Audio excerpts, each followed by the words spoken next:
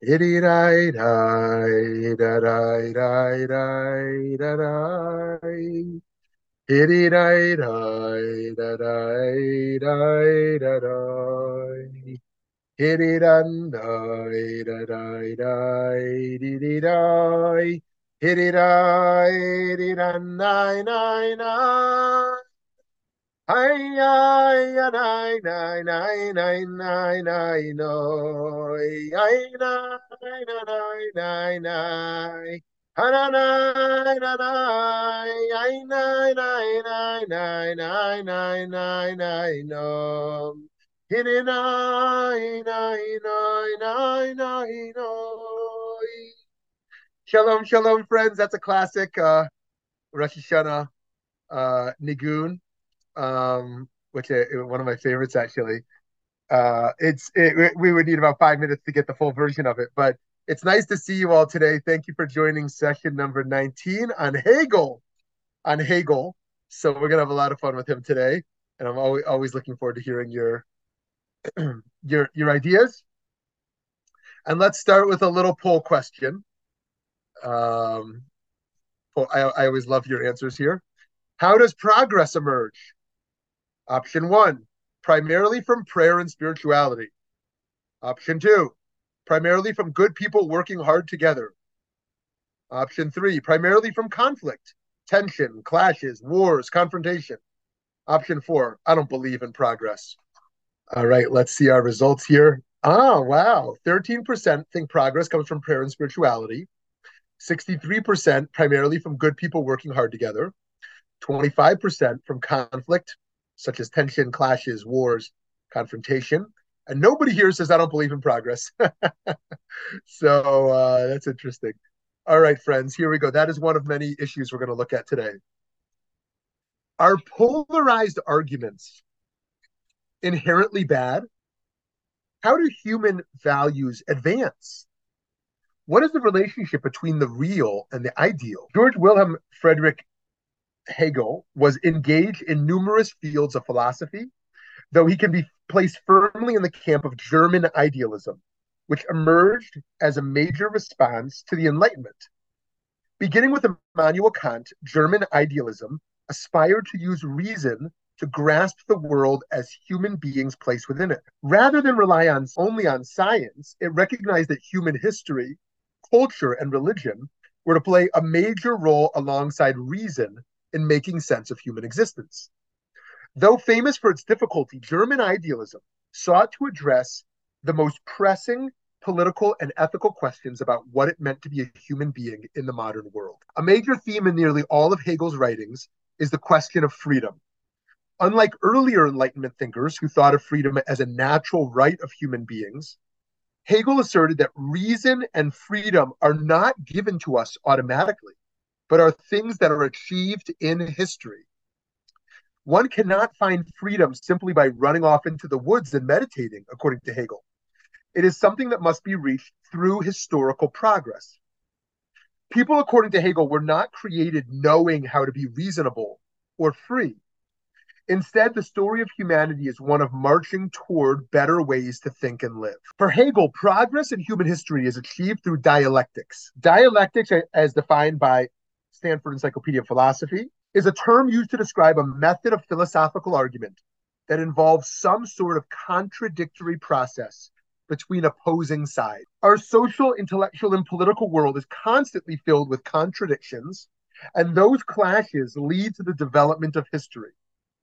In this model, a dialectic consists of a thesis and an antithesis, and the clash between them results in a synthesis.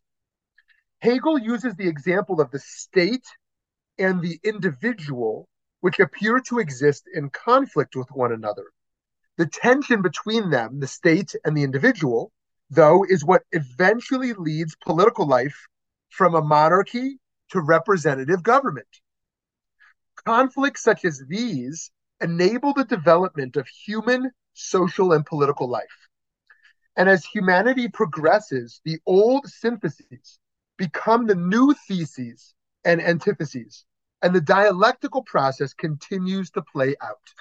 Right? So one clash ends between thesis and antithesis, and a synthesis emerges, but it's not like whoop-de-doo, we achieved utopia. Now this new synthesis becomes a thesis, and then a conflict emerges, and a new form of truth emerges, or a new progress emerges, and it's a constant dialectic. It's in the realm of ideas, it's in the realm of societal structures, it's in the realm of everything that's a part of Chaim, everything that's a part of life is a part of this flow, in tension. And only shortly after resolution is there kind of a new tension that emerges. But dialectics can also work in the realm of the more abstract. Hegel examines the thesis of pure being and the antithesis of nothingness. The synthesis he finds is becoming, right? What is the human being? Are we pure being? Are we nothing, no thing? And in that clash, there is a process of becoming. And that's true for divinity as well. Is God something? Is God nothing? Is God in a process of becoming? This sounds very much like the Jewish idea of God as revealed in the Torah to Moshe. At the burning bush, Moshe asked God for God's name so he can tell the Israelites who spoke to him. God answers cryptically, Ehyeh asher ehyeh. I will be what I will be. Meaning God is nothing. God is no thing. God is a process of becoming. God, we see from both the Torah and a parallel in Hegel, is not strictly a being, and God is not nothing, no thing either, but the product of the tensions between both becoming describes God much better. God lives in progress, in potentiality, rather than in actualization. As an idealist, Hegel gave much thought to what he called spirit. For Hegel, everything from our inner depths of consciousness to our outward political battles is all part of a single spirit, a single mind, a single dimension. Hegel seems to be a monist. Instead of recognizing a distinction between the physical and what lies beyond it, Hegel held that everything is spirit. Right? Just a reminder, Descartes, dualist, right? There's mind and there's body, right? Monist says, no, everything is one. And according to Spinoza, if you recall, he's a monist of a materialism. He's a materialist. For Spinoza, there's no spirit. It's just physicality. Well, that's complicated, actually. But let's just say that. Let's just say it, because it's mostly right. But for Hegel, we're going to see everything is spirit. While for Kant, was Kant last week? No, Kant was 2 weeks ago. Consciousness and ethical truths were in another unchanging realm. Hegel saw spirit as existing in this world, right? Kant sees spirits as otherworldly. Oh, okay, that's like when people talk about heaven and earth. This is the world of physicality. Then there's the world of souls, right? Kant's on board with that. Hegel says, consciousness and eternal truths, the realm of spirit is in this world. Thus, it was not immovable, but dynamic. And because everything in spirit is interconnected, to Hegel, we're not creating progress through dialectics. We're not creating progress, but revealing connections within the universe that, in a sense, already exist. So we might say, oh, there's no progress. I create progress, right? But rather, it's already there, and we are revealing it in a sense. But at the same time, for Hegel, we cannot know the outcome of a dialectic until it has occurred. When one looks at human history, one sees spirit undergoing a variety of forms and transformation. You can guess in the chat who that is, which Hegel believed to be different stages of human consciousness throughout history. Yes, we progress slowly, but there are also revolutionary moments in which we can have a paradigm shift. That change can emerge from whole society, but it can also occur as the result of an inspired individual. Hegel believed Napoleon was one of them. And such a person might not even be aware that the political changes they usher in may cause a historical leap of human consciousness. It's funny. Think about how you think of Napoleon, and then in this artwork, if you look at this face, how you think of like somebody you met in college or something. You know what I mean? It's like, anyways, though Hegel was a German Lutheran, his dialectical approach to God and human history is similar to Kabbalah, a topic that was of interest to him. Like in Kabbalah, Hegel conceives of God as more of a dynamic process than as a static being. Kabbalistic thinkers who preceded Hegel, such as the Ramchal, Rav Moshe Chaim Luzzatto, saw this process taking place not with regards to the sfirot in the heavenly realm, right? These 10 sfirot here, but in the human history as well, right? So some Kabbalists, like many mystics, think that what we're doing in our intentionality, in our spiritual practice, is changing the upper worlds, right? We're affecting God. We're changing the cosmos, right? But what Hegel thinks as a mystic is that we are changing this world. We are influencing history through our mystical practice, right? That's kind of like tikkun olam for the mystics versus tikkun olam for the activists. Tikkun olam for the mystics, we're gathering up the sparks of the brokenness from Shvirat HaKelim, from the cosmic ruptures of oneness, right? But for Tikkun Olam, for the activists, we're changing history through this. Of course, some might try to bring these two together. Now, by putting human action at the center of history, Hegel is at the same time humbling us. Because the nature of consciousness evolves, we must know that we're by and large stuck in the consciousness of our time. As Hegel famously said, the owl of Minerva only flies at dusk. By this, he meant that we can only use reason to fully grasp a form of life and consciousness after it has ceased to be. As a result, humans are inevitably and essentially products of history. Many of us might think of ourselves as transcending that, right? It's fun to critique thinkers of the past, critique rulers of the past, as if they know what we know. And it's fun to think that in 100 years from now, those who consider themselves woke today would still be considered woke 100 years from now. Whether you like woke or don't like woke, we won't go there, right? But the whole idea of like, oh, my ideas are going to be beloved in 200 years from now as well, right? But once you put things in writing, you open yourselves to critique not only of your day, but beyond. And so Hegel thought we can't transcend that.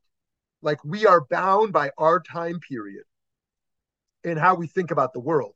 Interesting enough, part of the project of Torah, or of being a spiritualist, you might say, is trying to do exactly that. Break free of the thinking of your day, right? You learn timeless wisdom. You engage in the eternal. You engage in spiritual practices that remove you from the ebb and flow, right? To tap into something much deeper. The ultimate goal of history for Hegel is to bring human consciousness to a state of absolute spirit. That is the point at which our work is complete. Rather than feeling alienated from the world and from each other, absolute spirit means our use of reason combined with the right social and political structures will enable a form of consciousness that enables us to recognize the way we are bound to the state and those we live beside. So this is so interesting. Some people think progress, what does it look like?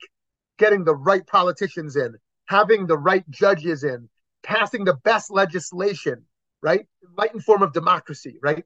That progress means it's about the state, how we achieve. Think about Marx's form of messianism, right? When we achieve a form of economic justice, a new political structure, that's the kind of progress we want.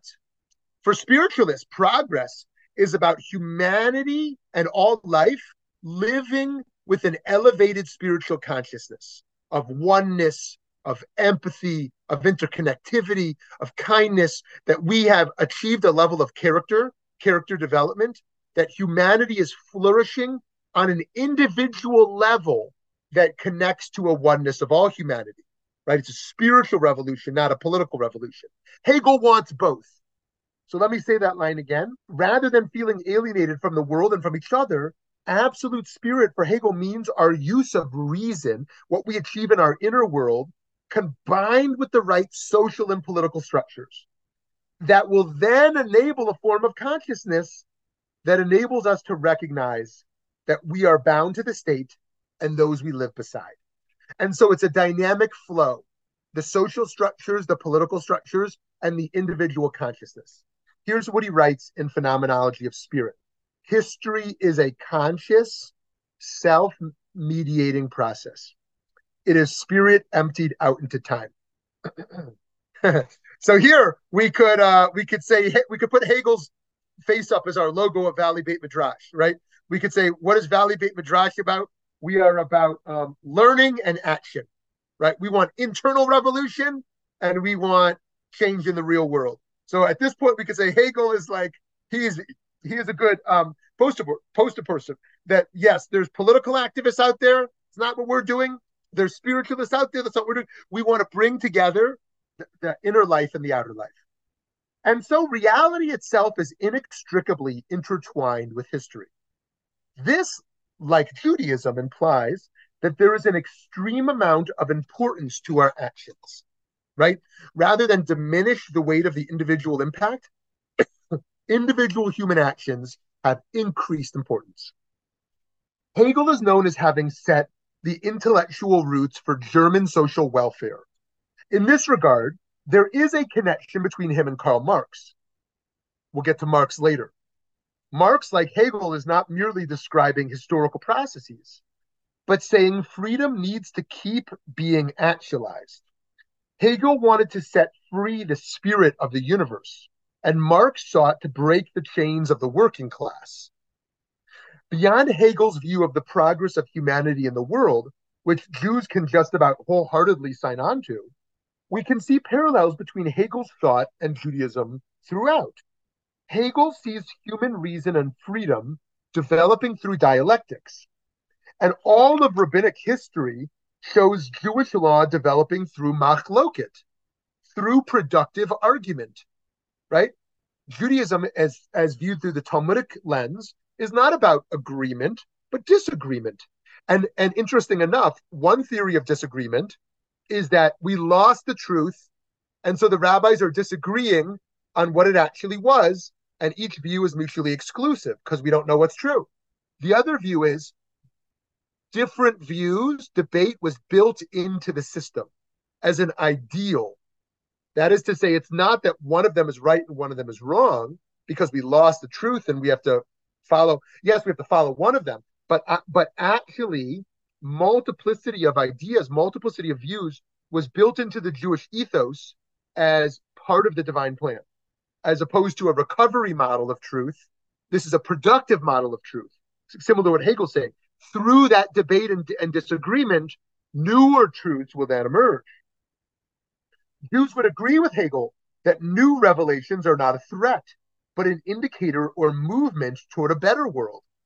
The difference between them is that Hegel's analysis of history showed one form of life being replaced by another, right? It's violent. Hegel's violent. The past is killed off in form of a new progressive ideal, right? Judaism doesn't want to kill the past. It wants to preserve the thesis and antithesis when the synthesis emerges, rather than kill it off. And so Judaism, however, as I just mentioned, believes the Torah is eternal. And while the application of the law might change and advance through dialectics, the essence of the Torah does not. Right? Take, for example, something that seems barbaric in the Torah, right? I'm sure we can all think of some examples of such things. And then we see the rabbis fix it. They fix it. I say, oh, you were worried about problem X in the Torah? Don't worry, like, this is what it really means and how we really apply it today, right? They don't diminish it and say, no, that was a wrong verse. That's an evil verse. They say, oh, that verse, as it emerged and as it progressed in history, this new reality emerged, and through this clash, the verse is actualized in a new way. It's actualized in a new way, or it's paused for the future, right? Even though we don't do animal sacrifices anymore, few of us want to in this Zoom room, although there's plenty of Jews in the world who still want to.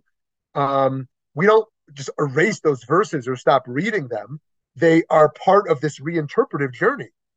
Um, the parts that we might feel are misogynist or we feel, are a little harsh towards the LGBTQ community or, seem to not jive with our sense of economic justice today, right? We don't just erase them, but they're a part of a living revelatory and interpretive hermeneutical process. So Rav Kook, who's pictured here, especially agreed with this. Like some rabbis in his time, he took a Hegelian approach to history, which held that conflict in new eras is good as it produces more enlightened truths. When tradition and modernity clash, that's not a problem. That's an opportunity. When Jewish theology rooted in diaspora living clashed with Zionism, it was a chance to synthesize to something new and revitalize the Torah. Furthermore, when reason and revelation clash, you don't just choose a side, according to him. You allow them to bring you to a new place. For example, Rav Kook felt that even biblical criticism and even atheism can lead one to a more enlightened knowledge of the Torah and of God. He took ideas that many people in his world shunned. Said, biblical criticism, humans, not God, wrote the Torah. Atheism, you reject God. He says, no, don't reject those ideas. Look at it, and in the clash of your traditionalism, with those new ideas, you're going to get to a higher place. Don't be afraid of outside ideas. Don't be afraid of the clash between ideas that seem to be threatening your way of life. They may actually help you to advance if you engage with them. So it's a model of, and that's part of his mysticism also, is that because there's some truth in everything and some truth in everyone, those clashes can be really productive. Okay, second, much like the way Hegel sees spirit progressing and along with it, the human conception of God progressing, we too recognize a progression of how the divine is revealed through different eras. In the Exodus story, we're virtually taken by the hand of a God who splits the Red Sea, right? We don't live in that world anymore. At least I don't. Maybe other people do. For the Jews of that time, God exists as an absolute power to whom they must submit. However, by the time of the stories of Esther and Hanukkah, much later, God's presence is either much more hidden or completely hidden. And now in our time, responsibility for justice rests in human hands more than ever before. And we cannot ignore that Hegel's thought feels closely related to Kabbalah. Yes, we experience light and darkness in the world, but we must see that they are all part of one whole. As with Hegel, dialectical opposites cannot exist without each other, and therefore both are necessary. Their unity is played out in a dynamic conflict that moves us toward an ideal world. So, friends, it is true, however, that in Judaism, we do accept that there are some ideas and eternal truths that can be held outside the context of history. There are eternal truths, such as that of justice, that are accessible throughout time in some cases. On the other hand, there's certainly Jewish ideas about justice that evolve over time. Most certainly.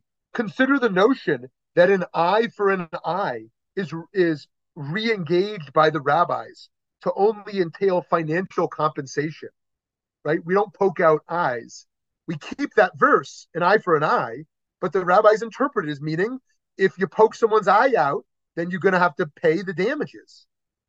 Consider the evolution of the status of women in Jewish law, which progressed throughout history, but most certainly throughout recent decades. And the most lasting progress has not been people who said, I dismiss the misogyny of Judaism. I want to do it my way. I don't care what Judaism says. They were people who said, Judaism wants this. This is what it says. in our time. So, friends, to conclude, whereas for Hegel, absolute spirit can be achieved only at the end of history, Jews believe God's oneness has always existed and is available to us in every moment, if only we must open ourselves up to its true reality. So, wow, lots to talk about with Hegel here. Before we open it up, I want to read you one thing. In regards to this conversation that that our friend Ed Iwata brought up last week, I want to read something I found in regards to this relationship between philosophy throughout time and religion. And some other folks were talking about this here as well. And we talked about these three approaches. And of course, there's more, but the three general approaches I laid out of religious establishments, religious thinkers that rejected philosophy as an outside dangerous force, those who used it to enhance their religious thinking, as we saw with Rav Kook here. He uses Hegel to advance his own Kabbalistic thinking, and those who use it to justify. Now, I want to read you something from Rabbi Abraham Joshua Heschel. Heschel is known in a bunch of ways, if that name doesn't ring a bell right away. He is known as the rabbi who marched next to Martin Luther King. He is known as, or one of the rabbis, I should say. He's Joachim Prince was another kind of prominent one involved in that. He was also known as a great poetic writer about the prophets. Here's what he writes in his intro, page 4 of his work, God in Search of Man, right? Which is to say, it's not that humans are seeking God, but God is seeking us. In our quest for forgotten questions, the method and spirit of philosophical inquiry are of greater importance than theology, which is essentially descriptive, normative, and historical. Philosophy may be defined as the art of asking the right questions. One of the marks of philosophical thinking is that, in contrast to poetry, for example, it's not a self-sufficing pouring forth of insight, but the explicit statement of a problem and the attempt to offer an answer to a problem. Theology starts with dogmas. Philosophy begins with problems, right? That's why a lot of traditional religious thinkers preferred theology to philosophy. Theology reaffirms dogmas. Philosophy starts with the problems, with those very dogmas and ideas. Philosophy sees the problem first. Theology has the answer in advance. And theology says, here's where I need to get. Now let me explain to you how I'm going to get there. Philosophy starts with the problem. We must not, however, disregard another important difference. Not only are the problems of philosophy not identical with the problems of religion, their stature is not the same. Philosophy is, in a sense, a kind of thinking that has a beginning but no end. In the awareness of the problem outlives all solutions. Its answers are questions in disguise. Every new answer giving rise to new questions. In religion, on the other hand, the mystery of the answer hovers over all the questions. Philosophy deals with problems as universal issues. To religion, the universal issues are personal problems. Philosophy then stresses the primacy of the problem. Religion stresses the primacy of the person. The fundamentalists claim that all ultimate questions have been answered already, right? You just got to go to the past and you'll get the answers. The logical positivists maintain that all ultimate questions are meaningless. Those of us who share neither the conceit of the former nor the unconcern of the latter and reject both specious and false evasions know that an ultimate issue is at stake in our existence, the relevance of which surpasses all final formulations. It is this embarrassment that is the starting point of our thinking. Okay, I know that's long-winded. If you want that, email me and I'll send it to you. But I think it's a little helpful for the project we're involved with, that those of us who are interested in religion, we may feel the answers are kind of set for us. And that's okay. You may say, I'm already committed. I'm already committed that I'm an atheist, or this is what God looks like. or this is what God looks like, or here is what morality is. I'm set, right? And there's a power to that. And yet the role of philosophy is to say none of that is set. And so that clash between the comfort of what we know and what the answers we already want set and raising the problem. We can't just live in a world of problems. We would just be academics. We'd have no meaning to live with, right? But we also can't just live in the answers. There would be no more seeking. And so that's kind of an interesting dynamic flow between being a religious or spiritual person and being engaged in the philosophical work. We want to strive for new, we want to seek, we want to challenge, but we also want to live with a certain level of spiritual meaning each day. So we want to live with some answers. Okay, that was very long-winded. Let me pause there, friends. I would love to hear from you and have some conversation. Hi, Aglaia. Okay, I was trying to keep quiet. I really was trying to keep quiet today, though. So just for the record, but I was just gonna like throw this out there for you. Would you, if you're not interested in this, this is fine. But Hegel's master-slave dynamic versus Martin Buber, I versus I don't know if you want to go into that. Can you want to share with the groups a little more of your thinking?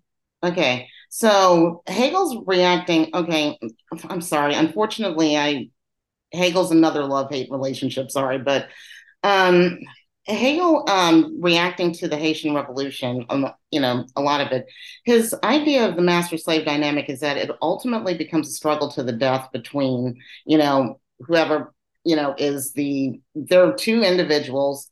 One, they're seeking to dominate each other. One actually ends up dominating the other, but then in the process becomes completely dependent on the one that they dominated. And so, because of this, though, there's this struggle to the death that's going to ensue because the one who has been dominated is going to start realizing, wait a minute, this is benefiting from me. And my labor is the one that, is doing everything. This needs me more than I need him. So, in other words, though, it will result in a struggle to the death. Martin Buber, on the other hand, is writing in the 1920s after World War I, and he's got this kind of idea that when you've got people, the I versus thou, there's a sort of, relationship that, the relationship that forms between the two of them. And this is a relationship that, leads to, okay, you think positively about this person. So I don't know if you wanted to go into that at all or not. I don't know. Yeah. Well, I leave that to others to engage with you. I think it's thank you for bringing that up, Aglaia. Yeah, the master slave dialectic is a fascinating one. And I love the way you fleshed it out so clearly for us, actually. So if folks are interested in going there, we welcome that as well. Yeah, there's this as these power struggles, what these power struggles look like, and how the struggle is maintained even as the dynamic shifts. Thank you. Okay, why is everyone so shy today? I'm sure they will reemerge when they're. Okay, I can throw out another question, a different question if you wanted to. Let's give folks a minute. We'll see. We'll see. I think maybe they're thinking. Hi, Ed. Yeah, I'm thinking. But it's more like, thank you for explaining this because in any of the readings I have of Hegel, I don't understand. I have more questions. So I appreciate this kind of brief recap from your perspective. The thought, though, that comes to mind for me is more related to putting history in perspective to right now. And today, as I walked out to get my coffee and come back, I met a person vacationing in the area. And turns out that today is his birthday. So I asked him about 9/11, and he gave me his perspective of that. He wasn't involved, but I've had other things that sort of remind me of what you have recapped about Hegel, and that is you kind of have this conflict that gets somehow resolved like a pendulum, or there's some sort of war or conflict going on. And having sort of been in all of that in the 60s, I sort of see that playing out. And I guess I just want to say thank you for sort of that recap that says we've got to go through this conflict. But one of them that I've had kind of to deal with is I wasn't involved in 9/11, yet I have some friends who were firefighters or EMTs or involved in the rescue, and in fact work for a police department that have a complete different, take on the reaction to 9/11. And so I end up being quiet about it because I don't have those connections. Until now, I'm seeing that my reaction is, I hope, becoming more of a synthesis of all of these opinions, experiences. And so I like sort of your recap of Hegel, and particularly when it comes to how do I honor or remember those who have passed away or were involved in the rescue and passed away, or the witnesses that saw this all and the trauma. And then I see a couple of stories that come about where people have received text messages from people in the top floors, realizing that their fate is pretty well set. And they are now contacting relatives or loved ones. And their final words are, I love you. As though this is really the most important part of what they're about. And it sort of helps me to understand that all my questions and conflicts kind of get synthesized in some of these stories that you don't hear about when you first experience it. But over time, they come out. And I guess my whole view or opinion of what I can do or what I should do kind of evolves, changes to the point that I say, I have a question about this and I'm seeking the answer, that I now say that the answer is only going to be the next level of questions. And I actually like that. So I just want to say thank you for kind of clearing that up for me anyway. I'm still confused. If I ever read any of Hegel's stuff, I get totally confused. So thank you. I love that, Ed. And just to, there's so much you said, which I won't pick up on, but first of all, thank you for bringing up 9/11, and our learning today can be in honor of the victims and the survivors with 9/11. So thank you for bringing that up, and also for bringing up that last point as well. That yes, the goal is not to just remain in the same questions forever, but the questions to get better, the questions to evolve, the questions to change, but never to be questionless in a sense. So I love the way you put that. And another good clash. I mean, we talked a lot more about the clash of kind of Western Christianity or Western liberalism and fundamentalist Islam. We talked more about that like 10 years ago or like 15 years ago than we do today. But that is one of the major global clashes that still exist today, most certainly. And as thinking in the spirit of 9/11, of essentially a West that wants the world to look like the West, and essentially a fundamentalist Islam that wants the world to look like a fundamentalist Islam. And those two large forces are still very much in tension in the world today. And there's people who want one to win and one to just be destroyed. But by and large, I think most of us understand that that tension is actually could lead to a next evolution in some sense. And that's not just a weakening or strengthening of a power dynamic. It's also kind of a cultural war in a sense. And so anyways, Ed, thank you for that. And And may your questions always continue to grow and advance and evolve. Yeah, it will. So one thing that may have not been completely clear, but just to kind of flesh out again.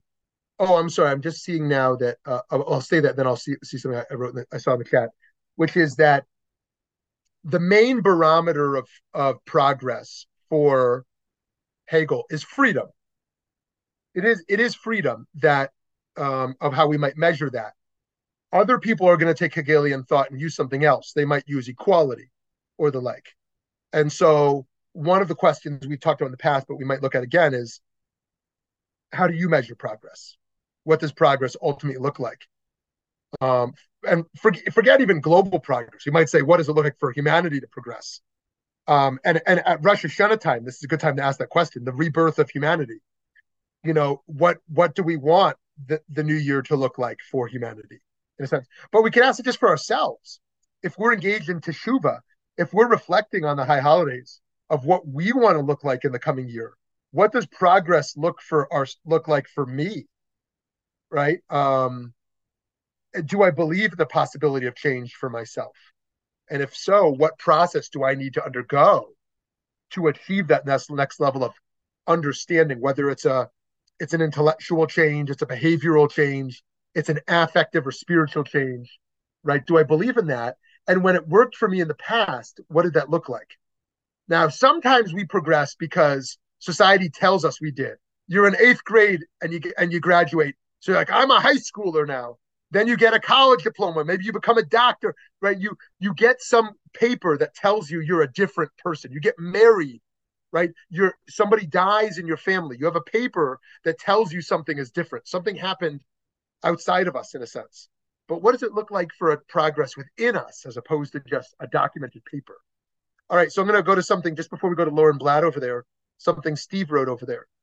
Does the ongoing process of becoming imply no beginning? Or was there a time when we were not becoming? Yes, and I appreciate Aglaya's response over there. So yeah, this is a really interesting question that Steve has of, does becoming imply some beginning? And of course, it depends what we're referring to here. Going back to the Greeks rejected kind of a beginning. The world is eternal. Then comes kind of Western religion and believes in kind of a creation, the notion of beginnings. Rosh Hashanah is a belief in beginnings, in a sense. And so becoming, one might say, is actualized through the potential of beginnings. Human beings love new beginnings.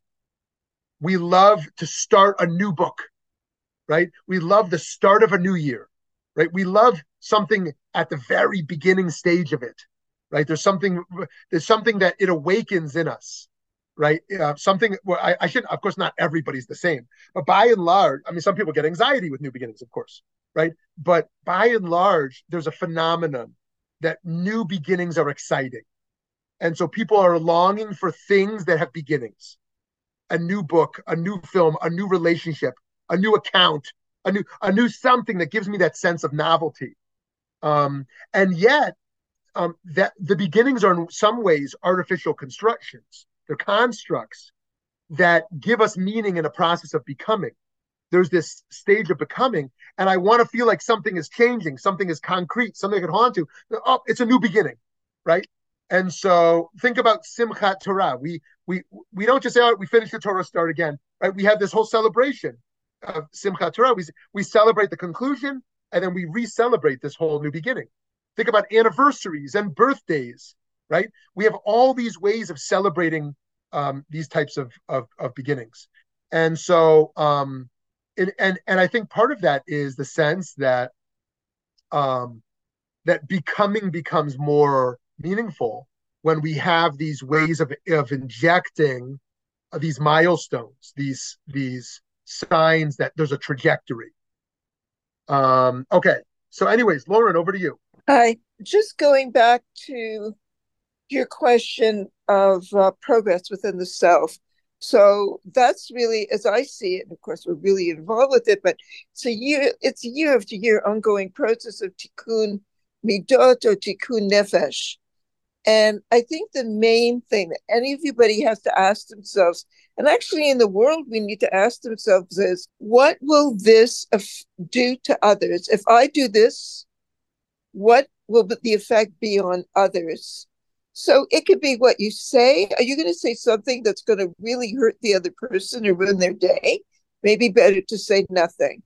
Um, if we don't work on climate change, look at the wildfires this year, the effect it had, people losing homes. The entire town of Yellowknife had to be evacuated because of wildfires in the Yukon. I mean, it's unbelievable, and around the world. So every action that we do, we have to really, really think, what will this do to others, and look at that consequence before we act in any way. That's it. And Thanks, Shana Lauren. Tova Likulam. Thank you, Lauren, for that musar for us. That learning about what our lives could look like if we thought about those consequences and worked on the tikkun hamidot based upon not just our intentions, but how our actions are affecting others. And picking up on that notion of teshuvah today, before we go to Sarah, to think a little bit about, I know we've been calling it paradox, but for today, let's call it a dialectical tension between kind of the parts of ourselves we feel are not changing and the parts of ourselves of what we think we can become. Like that part that we accept. I think about accepting ourselves and think about also dreaming of what we can be. And then looking at a clash there and what emerges. If I say to myself, I am perfect, and then I say to myself, I am imperfect. If I say to myself, I am enough, and then I say to myself, I can be better. And in the clash of acceptance of self and potentiality of self, in a clash between holding my light and my darkness, my virtues and my vices, my light and my shadow, right? How can I hold all of that and to some degree with harmony, but the harmony is only achieved through the full actualization of the clash, allowing that tension to emerge as such. And so, and going back to Lauren's point, there's the self and there's the other. The other has their needs. I have my needs. But in the clash of those needs, how can more empathy emerge ultimately? Okay, Sarah, hi. Hi. So, what I asked and the follow up to Steve's question was, so if becoming in this ongoing dialectic is the synthesis, then whether it's the remaining the same is the antithesis, or whether it's the erosion, the entropy, the disappearing is the antithesis. Where is the synthesis in the middle? Where are we? If indeed this dialectic is forever and ongoing, is it then, especially interior, is that spirit? Where are we in this challenging space? I love the notion of my constantly, every day becoming. And I love the fact that today is the 25th and our universe has once again begun. We are again here and we are beginning this process. So that becoming is exquisite, but there has to be, I imagine, an antithesis. And where does that take us? Very nice. Thank you for pointing out that it's the 25th of Elul. Yeah, that's very nice. Yeah, and I don't have any answers to Sarah's great questions. I think they're questions we can all sit with. Where am I in all of this? And yeah, and I love the way you phrase it also, this kind of eroding or disappearing in this realm of synthesis. Where do we find ourselves in that realm of spirit ultimately? I love that. Okay, Aglaya, back to you. Okay, just to throw this out there, synthesis is not exactly like it doesn't have to be in the middle. So synthesis actually can happen like okay, bear with me on this, but synthesis can actually be a part of the process of the thesis and antithesis actually realizing that they are actually the same. So synthesis can be something that's completely like unthought of. So I don't know if that's like helpful to your question and everything though, but in that case, becoming and eroding are actually going to be the same in their own way. Because, well, like if you're becoming, there's a transformation going. If you're eroding, there's a transformation going. So therefore, at this point, though, is it a question of becoming or eroding? And you have the synthesis of, well, maybe it's just about transforming, which is neither becoming nor eroding, but it is also a process of both of them. So I don't know if that's helpful or anything though, but it's spirit's thing is that it's a constant process anyway that humans are always going through anyway until we actually get to that point, but we're not anywhere near that point anyway. So I don't know. Hegel can be, I never subject my students to the way this man writes either. So anyway, though, so. In a cocoon, thinking someone was dying rather than about to give birth to this butterfly. It's almost like there's this times we think we're dying, in our bodies, but actually we're just becoming on this new level of spirit. And boy, I mean, if we could think of aging in this way, so much of our sense of becoming these days is so much around physicality, and this kind of sense that I'm becoming more limited, right?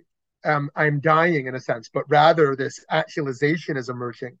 So Eddie writes, does Hegel have anything to say of folks using any means necessary in the name of progress? Well, this is a fascinating question. So my short answer is I don't know.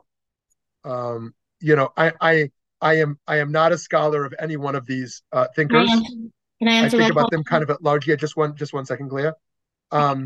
But so my first answer to any really big technical question is I don't know, because on any answer, almost every scholar of that thinker generally disagrees, because there's so many ways to read these people. And so there's conflicting views on Hegel on this point in regards to violence and the like. That said, this question that Eddie's raising before we go to Aglaya is one that is emerging in German intellectuals as it's going to relate to Darwin, as it's going to relate to Nietzsche and power. This notion of the stronger beating out the weak. When there's a clash and the strong beat the weak, is that good? Because it's evolution, it's progress, right? And we want progress where the strong beats the weak because we want to be stronger. Or is that bad because the weak are destroyed and we care about compassion for the weak? And that's going to be an ongoing debate still today. People don't talk about it in these terms where, I mean, some people do, but it's not so common today to say the strong should beat the weak. The weak should be crushed. I mean, there's people in like boxing who talk like that, or they're like, or the way we talk about our enemies and the way we threaten enemies, right? But generally, there's a sense that the weak should be accounted for. There should be some compassion, and that by showing compassion to the weak, we're not morally wrong, as opposed to the approach that says, no, the weak have to die off. I was listening to an entomologist yesterday, and the entomologist was talking about insects. And one of the questions I was asking him was, is there compassion among insects? Is compassion? If you try to help the weak insect, like you're killed off, like you need to demonstrate only strength. Ultimately, now there's a lot more to unpack there, but that sense in nature of the strong versus the weak. And so, but how does that look in terms of ethics? Okay, Aglaya, do you want to weigh in on how you think Hegel would answer Eddie's point? Hegel would answer Eddie's point as he doesn't have, like, he has a serious problem with that idea, actually.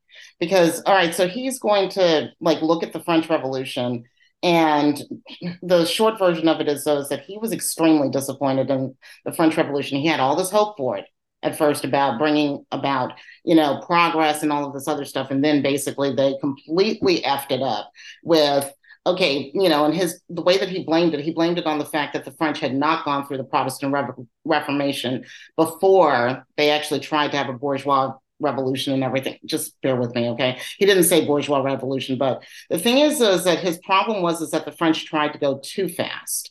And so because they had not actually rationalized Christianity by becoming a bunch of Lutherans, they completely botched the entire thing, and it turned out to be a huge disappointment. And so Hegel actually warns people against doing dumb stuff like this. So he's actually like pretty much, I mean, I know you're going to get into like some people later on who are going to say like, well, people do have the right to do whatever they can to achieve progress. But Hegel's definitely not going to be on that side of the whole thing. So I'm really sorry about, like jumping in on this, but it was something that I did have to study at one point. So great. Thanks. Great.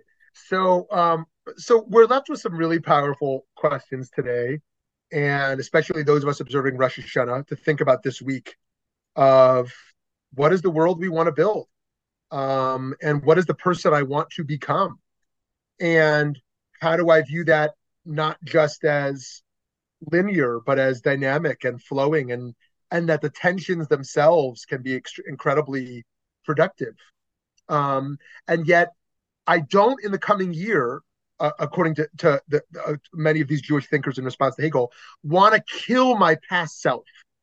I don't want to bury my past self. I want to keep it alive in relationship to my new process of becoming as well. I want to hold my 3-year-old self and my 12-year-old self and my 40-year-old self and my 60-year-old self. I want to hold them because they're a part of me. I don't want to kill them off as I seek to become someone new as well. So I wish everyone a Shana Tova. Next week, we are going to look at Mill, John Stuart Mill, and a very different flavor than Hegel. And I hope Hegel wasn't too abstract today. Hopefully we were able to pull something out of this. And may the memories of all those at 9/11 continue to be a blessing. And may we continue to build a more safe and less violent world of understanding and of tolerance. God bless.